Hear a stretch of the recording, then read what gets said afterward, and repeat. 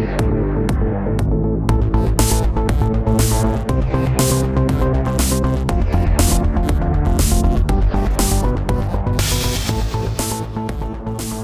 I'm Wes. And I'm Andy. Welcome back. It's episode 14 of Toyfix Podcast. And we're super excited to be talking about, which series are we talking about today, Wes? This is wave 6 of the main X-Men toy line. We're looking at the heroes. Fantastic. Before we dive into the figures, should we talk a little bit about what was going on in the world of X-Men in 1994? Let's. And can I first start by talking about the animated series? Absolutely not. Just kidding. Go ahead. Well, as we know, season 1 finished in 93. So it kicked back off with season 2 in October of 1993. So right in 1994, we're starting the halfway point of season 2. I just bring that up so that we can start discussing when we deal with these characters specifically. We're going to notice that these characters we're covering, well, 66% of them, draw heavily from what's happening in the animated series at the time. Absolutely. And that dovetails so nicely with what I was going to talk about too. I do think you're giving the season a little bit more credit than it's due. It started in October 1993 and it was over by February 1994. The X-Men the Animated Series was really sort of like, the writers were prescient in that the way they constructed seasons were similar to how TV shows today are constructed, where seasons are like, 10, 11, 12 episodes max. Little did we know that the X-Men Animated Series was also co-produced with BBC and premiered at 9 p.m. across the pond. Exactly. So in 1994, in the comics were post Fatal Attractions. That was like the big crossover in 1993. I mentioned that because in earlier episodes of this podcast, we've talked about the impact of the Image exodus on the X-Men line. Jim Lee was handed the flagship X-Men Volume 2. Rob Liefeld was handed X-Force, and then they left very shortly thereafter. Post-Image Exodus, the writers who inherited the X-Books spent some time trying to clean up the loose plot threads from that time. At this point, we are firmly in a different era, and it no longer feels, at least to me, like the writers are scrambling to figure something out. At this point, Scott Lobdell is writing Uncanny X-Men. Fabian Nicieza is writing X-Men Volume 2. I would argue that those writers have brought back in some of the soap opera elements that figured so heavily into the iconic Claremont run of the X-Men. Some of the storylines that were going on were the sort of mystery between Psylocke and Revanche. I don't know if I'm pronouncing her name correctly there, by the way. In my mind, you are. I always okay, call it great. Revanche. I feel like it's French, so I'm probably wrong. In any case, it's just Rev in French. Everything else is half silent. The drama between them. There's also the mystery of Gambit's secret, which is like being brought up all of the time now because Sabretooth is now in the X-Mansion. This is also the year that Cyclops and Jean Grey got married, but now the stories are really focusing a lot on the fact that the X-Men are a family and are really developing these more, character-driven, longer-term plot threads. Whether they're done well or not is up to debate. I have a huge soft spot in my heart for this era of the X-Men. The comics are selling really well. I was looking online. I was trying to find some figures, like sales figures for the X-Men line in the 90s. I didn't. I went through a whole page of Google, like the first page of Google search results, and I didn't find them and I gave up. So you've really exhausted all there is to look at. That's the sort of investigative excellence we bring to this podcast. Exactly. So that's the level of effort that I bring to everything I do. So if any of our listeners know more about that, let us know. I do think it's true, though, that broadly the X-Men comics were selling very, very well at this time. This was the year that the line expanded further to include a fifth team, Generation X. Yeah, I know, which eventually we'll get to talk about because they did make a toy line. Tying back to what you were talking about, Wes, this is also a time when the toy line starts to break off a bit from the comics, arguably. And I think that we see a much stronger influence of the animated series. And the animated series is also super popular. Like, I think it was very well received critically. It makes sense that you couldn't find sales figures for the comics because they were just printing them hand over fist. They were widely available and everyone was buying them because they were collector's items. Fatal Attractions, they were printing them with those 3D cards on the cover. Yes, it was. Yeah, with the holographic card. Everything seemed like a really good investment. Just like Pokemon cards are again, all of a sudden. The crossover before Fatal Attractions, Executioner's Song, that was really, dealing with the fallout from the Image Exodus and trying to sort of make sense of the dangling plot threads. By the time they got to Fatal Attractions, the writers of that time, now we're really, pushing forward their vision for the line and their vision for the stories. They're not perfect stories by any stretch, but I think that there's a lot of fun to be had in this era of X-Men comics. Agreed. But it also, in some ways, it doesn't really matter for this podcast, because up until now, they've been pulling so many characters directly from the Jim Lee stories. The offerings that we get in this wave are a little bit different, right? Right. Starting with, the most important one we've been waiting for. Beast. I feel like you've asked in multiple prior episodes, where is Beast? Finally, he is here. With faint heart, averted feet, and many a tear, in our opposite path to persevere. A minor poet for a minor obstacle. Bluford and boisterous, the Beast's monstrous exterior conceals the fact that he possesses the mind of an articulate, well-read genius.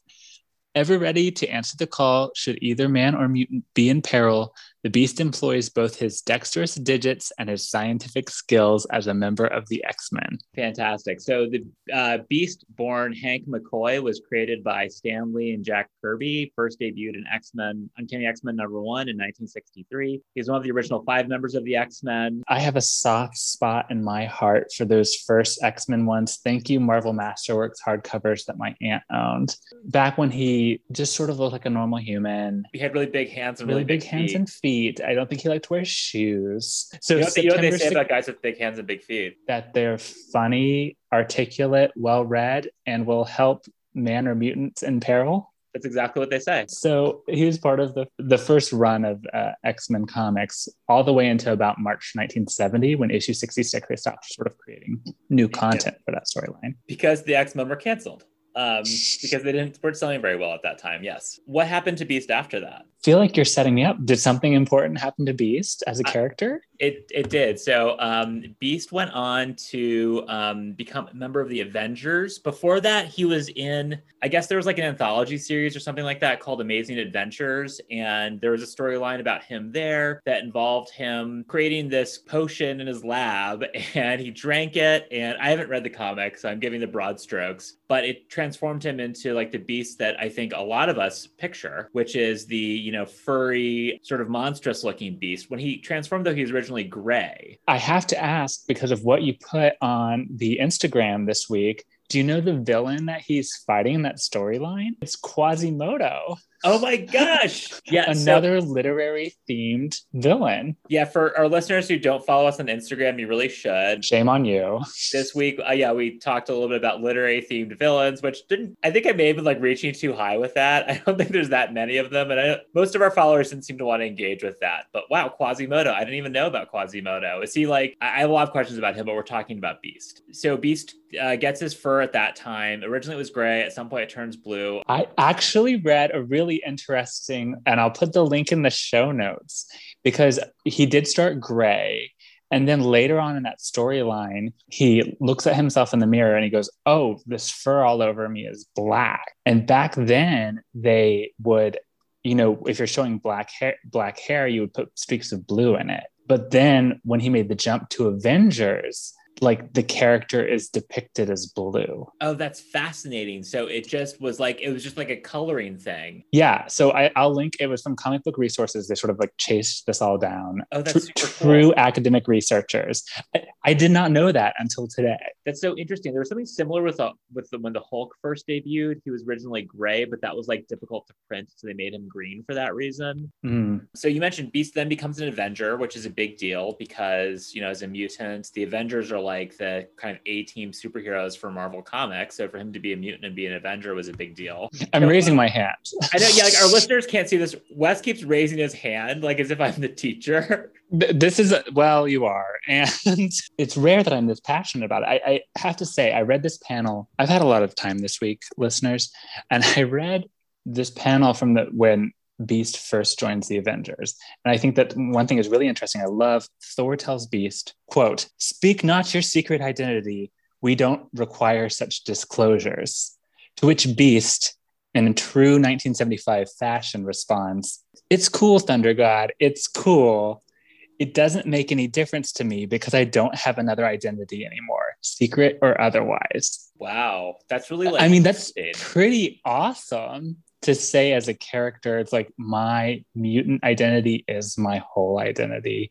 Very progressive, and I wonder how much the author was thinking about that. That is really interesting. It's also interesting that the Avengers didn't require. It seems like you should know who your teammates really are. I think that probably would have kept them from a lot of drama.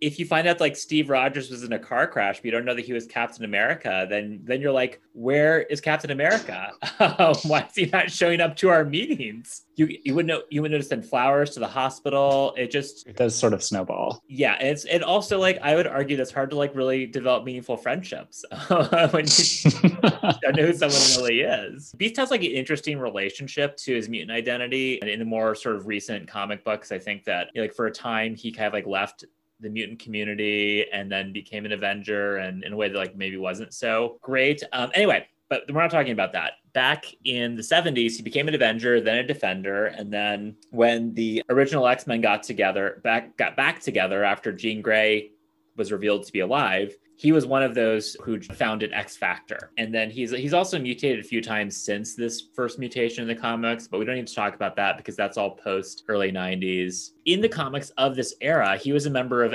the Blue Strike Force. And he was a fairly prominent member of that team. So it's kind of surprising that it took them this long to make him into an action figure. But as I've said a couple of times before, I think that they're holding on to him to make him sort of like a tentpole character for a future wave. And this was the wave when they, finally rolled him out. For sure. Do you want to talk about his animated series? Because I think that that's also an important context for him. Season 1, everyone will remember he gets captured in the first or second episode, and he's in captivity the whole season, which I think is such an interesting concept, especially for a kids show. He remains in the opening credits, and then like you just don't see him for most of the series. He shows up in that one Juggernaut episode in jail, and he like stays in jail. There's a scene where Magneto comes to break him out, and he refuses to leave because he's going to wait and let Justice free him, which of course we know it doesn't, because Justice doesn't work for us mutants like everyone else. And it was also like, it was a storyline that lasted the entire season. He finally gets let out in the final episode of the first season when he's pardoned by Senator Kelly, who's had an heel face turn, or is a face heel turn. He becomes a good guy. It was like a very mature plot beat for a children's show. And also like the TV shows of this era didn't have season-long arcs in the way that we're used to now. But he was the BBC elements playing into the design of the show. I love it. But he was a major character on the cartoon. He did have a more prominent role in season 2, and going forward, in this wave, he finally got an action figure. I think it's significant in episode 10 of season 2, which airs January of 1994. Is this Beauty and the Beast? Oh yes, this is like within a couple months of this action figure hitting the shelves. The storyline's pretty significant. So one of the really interesting things about Beast as a character, they talk about this on the card back, the contrast of him having this sort of like monstrous, big muscular bruiser appearance. And then he is this like really intelligent, really kind, sort of gentle soul. He's also a scientist. In the episode, he is, I guess, like studying how to cure a type of blindness. It seems like maybe he has another job outside of being an X-Man, because he has like this lab that he goes to, and he's helping this woman named Carly. Just so you know, listeners, I'm drawing on my memory of like this episode. Like I haven't seen it in like many, many years. She's blind. I mean, she's like his patient/girlfriend, so that's problematic, but she's blind. He's trying to help her. And throughout season 2 of the animated series, one of the ongoing storylines in season 2 was the Friends of Humanity, which are basically neo-Nazis who are anti-mutant. Again, a very mature theme to have in a children's cartoon. For sure. I think it was a super mature theme, but also for children is not a very enjoyable villain. I remember not really latching onto them as something really that interesting, because I'd rather see Magneto flying around and shooting lasers, let's be honest. Yeah, because they're not supervillains; they're just normal humans. I really liked that storyline, though. The Friends of Humanity were an embodiment of anti-mutant sentiment. They end up kidnapping Carly because she is with Beast, and then he has to rescue her. There's some other stuff that happens, and eventually he cures her blindness, and they continue to date. Am I missing anything, Wes? Logan also goes undercover, but I thought at the end, for some reason, I thought they decided that they couldn't date anymore. That may be. Maybe they just didn't want to add Carly to the opening credits as another ongoing character. I remember some of the tension being him being afraid she would judge him for how he looks when she can see, and then she can see and she doesn't judge him. I seem to recall that she gets a mention in a later episode. She doesn't show up, but I think that an episode where Beast isn't there, someone is like, oh, he's off with Carly. But I could be making that up. The Beauty and the Beast was also the resolution of the Friends of Humanity storyline.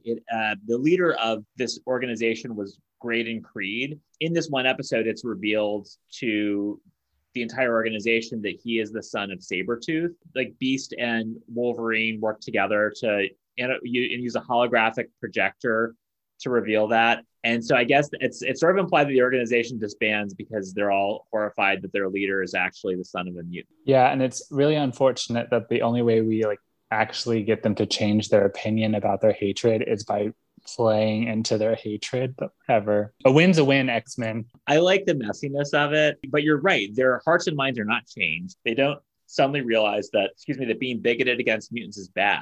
Their bigotry makes them decide to follow a different leader, I guess. And they show up later in the show. I think one of the points that you were making, which is a really important one, is that part of the tension in that episode is Beast's concern about whether or not this woman will actually care for him when she sees the way he looks. Because unlike all of the other X-Men who are part of the main cast on the animated series, he visibly looks like a mutant. Like he does not look like a normal human. And that is accurately captured on this action figure. I know. I realize we've talked so much about Beast. He's a great character. I'm gonna have much less to say about our third figure. I actually remember when I acquired this figure. Like it was such a big deal. It was at Toys R Us in my hometown.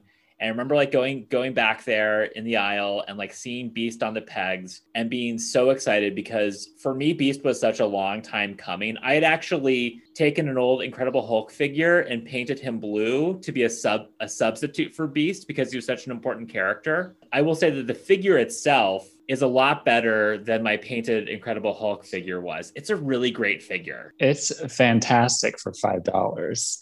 The sculpt is really good. Again, I would say that the sculpt holds up to what you would see in the Marvel Legends line these days. He very much looks like he walked right off of the screen from the cartoon. Yeah, it's the cartoon one, 100%. It's 100% new sculpt on the body with the tufts of fur coming off of his arms and legs. Amazing traps.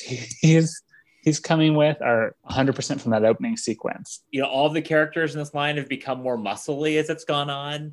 And they decide, because Beast actually is, stronger and more muscle than the other X-Men. So they made Beast extra muscly. He is huge. To the table, he brings his mutant flipping powers. What did you make of this action feature?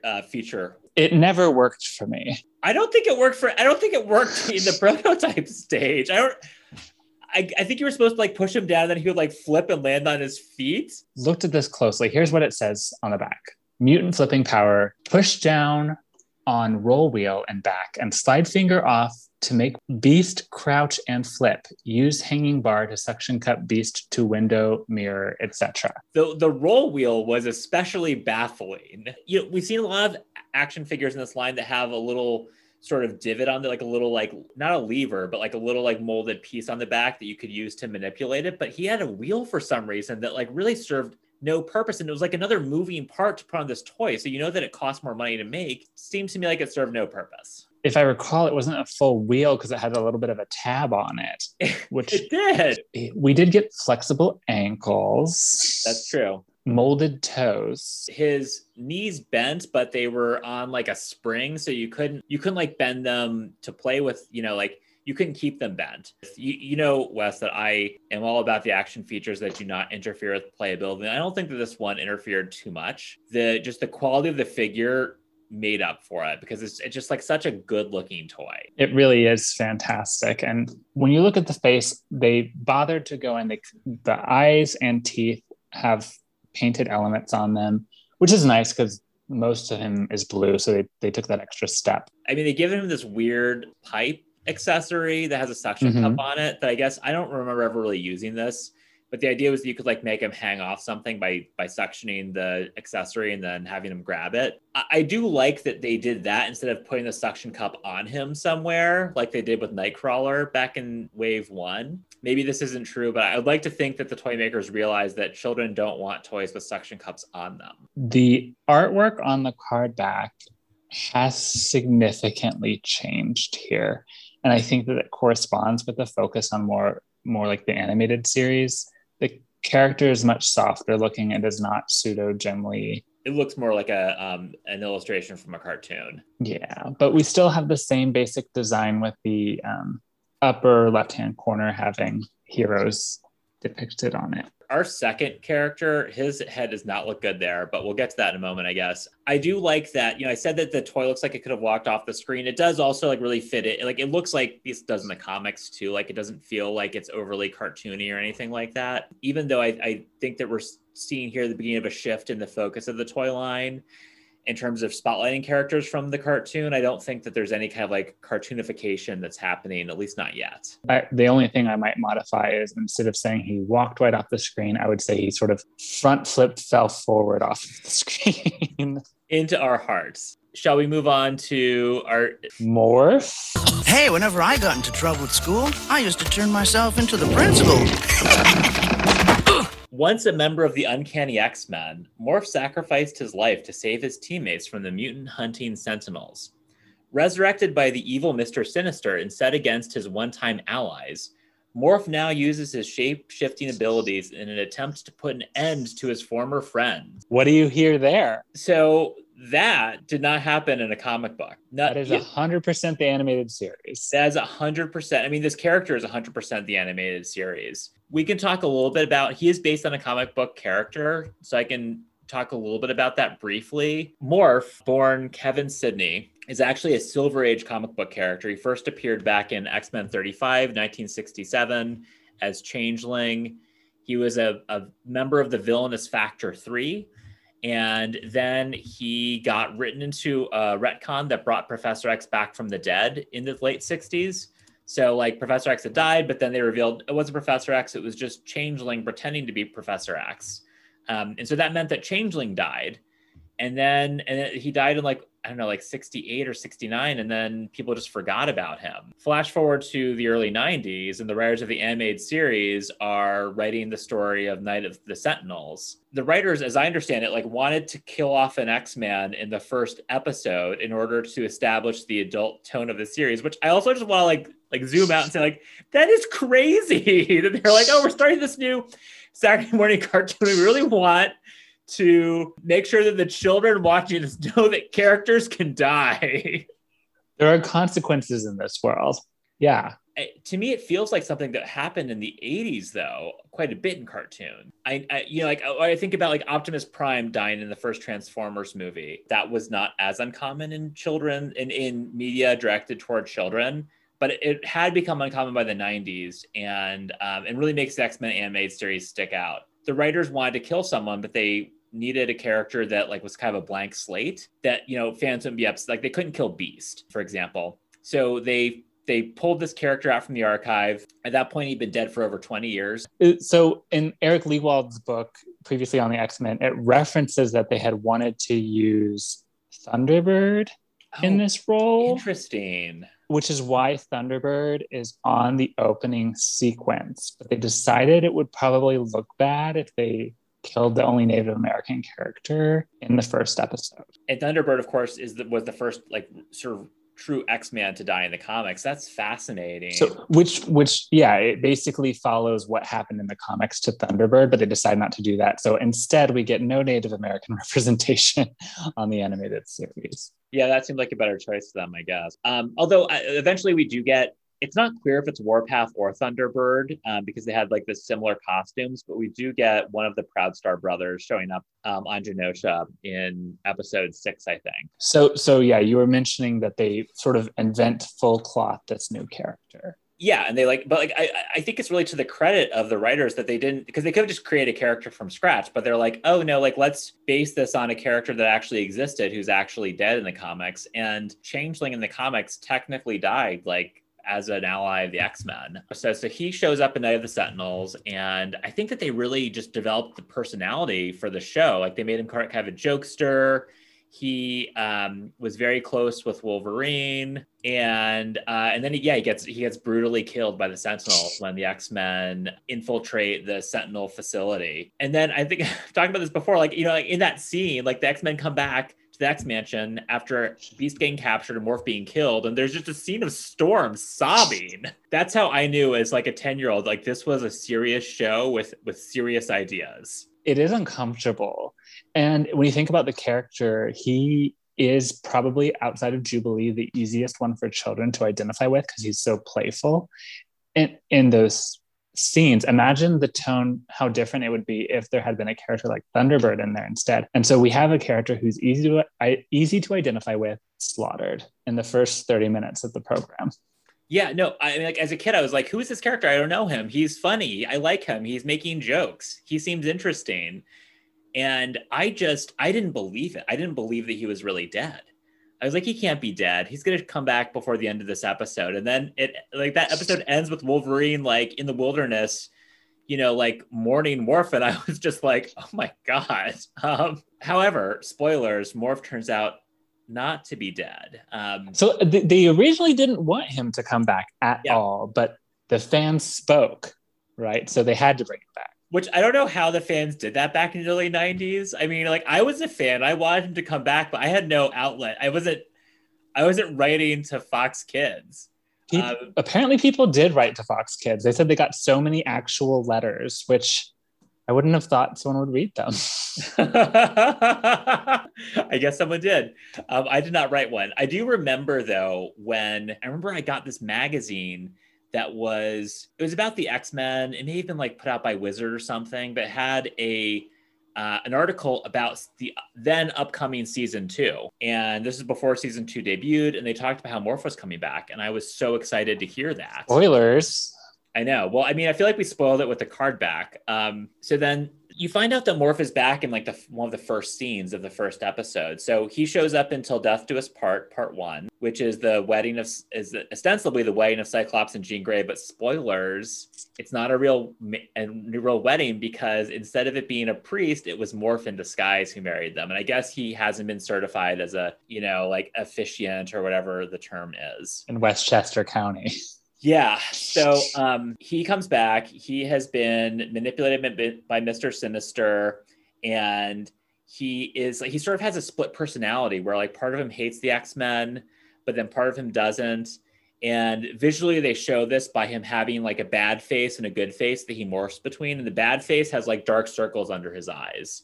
It's me every day before work. Exactly. Season 2, you're right. That's October 1993. I just think it's insane because I have to think this wave came out in spring of 94. And so the card back and the figure itself accurately depicts what is happening on screen that would have been within the past 5 months. So it was definitely developed in concert with the storyline. Morph has an arc that goes over the course of season 2 where he is working for Mr. Sinister, but he has some ambivalence about it. In the first episode, Until Death Do Us Part 1, he totally screws with the X-Men. Like he immobilizes half of the team by using his like shape-shifting powers to trick them. And then in the final 2 episodes of season 2, he kind of breaks free of Mr. Sinister's influence and helps the X-Men defeat Mr. Sinister. And there's like this really great scene where he really hates Cyclops because Cyclops left him behind, like left him to die. There's like this great scene where like Cyclops says like, it doesn't matter, like you're still an X-Man. And like he has a laser blaster because his powers are not offensive. He needs a laser blaster and he like shoots Mr. Sinister and he helps the X-Men defeat Mr. Sinister. At the end of that, I wanted him to come back as a member of the team. I was like, great. We got Morph back. We got Beast back at the end of season 1. We're going to get Morph back at the end of season 2. It was not meant to be. He goes to Muir Island to be rehabilitated. And he shows up 3 more times over the course of the series, I think. Oh, wow. I'd forgotten about the other times. Yeah, he gets a spotlight episode called Courage, where he like tries to rejoin the X-Men, but he's like not quite ready. And then he has a cameo at Cyclops and Jean Grey's second wedding, which is like sort of awkward given that he's the reason why they had to have a second wedding. And then he shows up in the final episode of the series, actually rejoining the X-Men at that time. So he has a full sort of character progression and does eventually rejoin the team just in time for us to not see them anymore. One interesting choice in this figure is that, so like what Morph looks like a man wearing the like standard Jim Lee blue and gold X-Men costume that we've talked about. What's interesting about the figure is that his look is actually not taken from the animated series. It's taken from the comic based on the animated series. In his early appearances in the cartoon, he had black hair. And for whatever reason in the comic, X-Men Adventures, which I was, reading at the time, he had brown hair. And that's actually like who we get in the figure. Maybe that's why the picture on the card back is so ugly. I mean, I guess it says something about me that like I noticed the difference and I thought about it. And I still think it's sort of an odd choice. Eventually, when Morph shows up again on the show, he'll have the brown hair that we see here. So I don't know why they changed the design between, I mean, again, like it's a really minor change. I don't know why they changed the design between the cartoon itself and the comic book adaptation. Did you have this figure, Wes? No, I did not. I didn't have it, which is sort of crazy. Because I loved the character of Morph so much. And I mean, I bought Ahab. So I don't know why I never got this figure. One of my friends, though, did have it. So I did get to like interact with it at his house. I mean, I think it's like a very good representation of Morph. Do you want to talk about the action feature? Yeah, you can swap out his head with other heads. So it comes with like both like good Morph and evil Morph, and then which is cool. Which is very cool. And then it comes with Cyclops and Wolverine. So when you put the Wolverine head on, it's basically just like Wolverine 3rd edition without the claws. Except his face is melting. It's a really bad face sculpt. Oh God, it is a bad face. It looks like he's half shapeshifting. Also, like Morph's face sculpt is not that good. It looks like it's designed after like a 90s era sitcom dad. I thought about a six-pack. Yeah, because of course he's in like peak. Well, I guess if he can shapeshift, we don't really know if he earned that 6-pack or not. I actually have been hoping that Hasbro would make a toy of Morph, of like this version of Morph. They haven't done it yet, but for all of our listeners who work at Hasbro, like, you'd sell at least one if he made it. You accurately point out it's just like the 3rd edition Wolverine, but it's still a new sculpt. That figure, it's not recycled pieces from the Cyclops or the Wolverine with the same body because it's taller. It's a little bit trimmer. Credit where it's due. Like this would have been very easy to have recycled, and they didn't do it for whatever reason.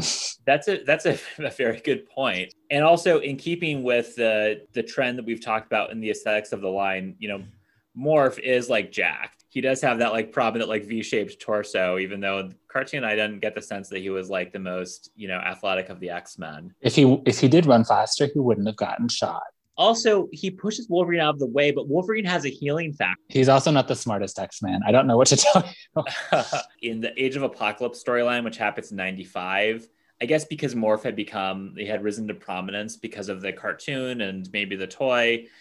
He does show up in this alternate universe story of the X-Men, and because of the popularity of that character, he would then show up in another alternate universe team called the Exiles. Morph becomes sort of like a more household name in the comics than he was prior to all of this. Unfortunately, he died before Xavier started making the Cerebro backup, so we're not going to see him on Krakoa, I don't think. Just like in the animated series, when they need a little bit more attention, I'm sure he'll pop out of one of them eggs. I'd say it's a great figure. It hit at just the right time. The card back talks about his turn as a villain, and he is on an orange-backed card, which is a heroic card. And this is more of a critique of the animated series, I guess. It's sort of unusual that, given that he can shapeshift, he can change clothes more easily than any other character. After he becomes a bad guy, he does choose to continue to wear his X-Men uniform. I'd like to think that's for the simpler children viewers who probably wouldn't have been able to figure out he started wearing black or something. Oh, that would be cool if he was like wearing like a black bodysuit. All right, yeah. Shall we go on to talk about the third character in this wave? Yeah, are you talking about Wolverine 6th edition? I am. He is listed as Wolverine 6th edition -robot on Figure Realm. Or on the actual packaging, Robot Wolverine parentheses Albert. Or on the back of the package, Robot Wolverine Dash Albert. 6th edition, pardon me.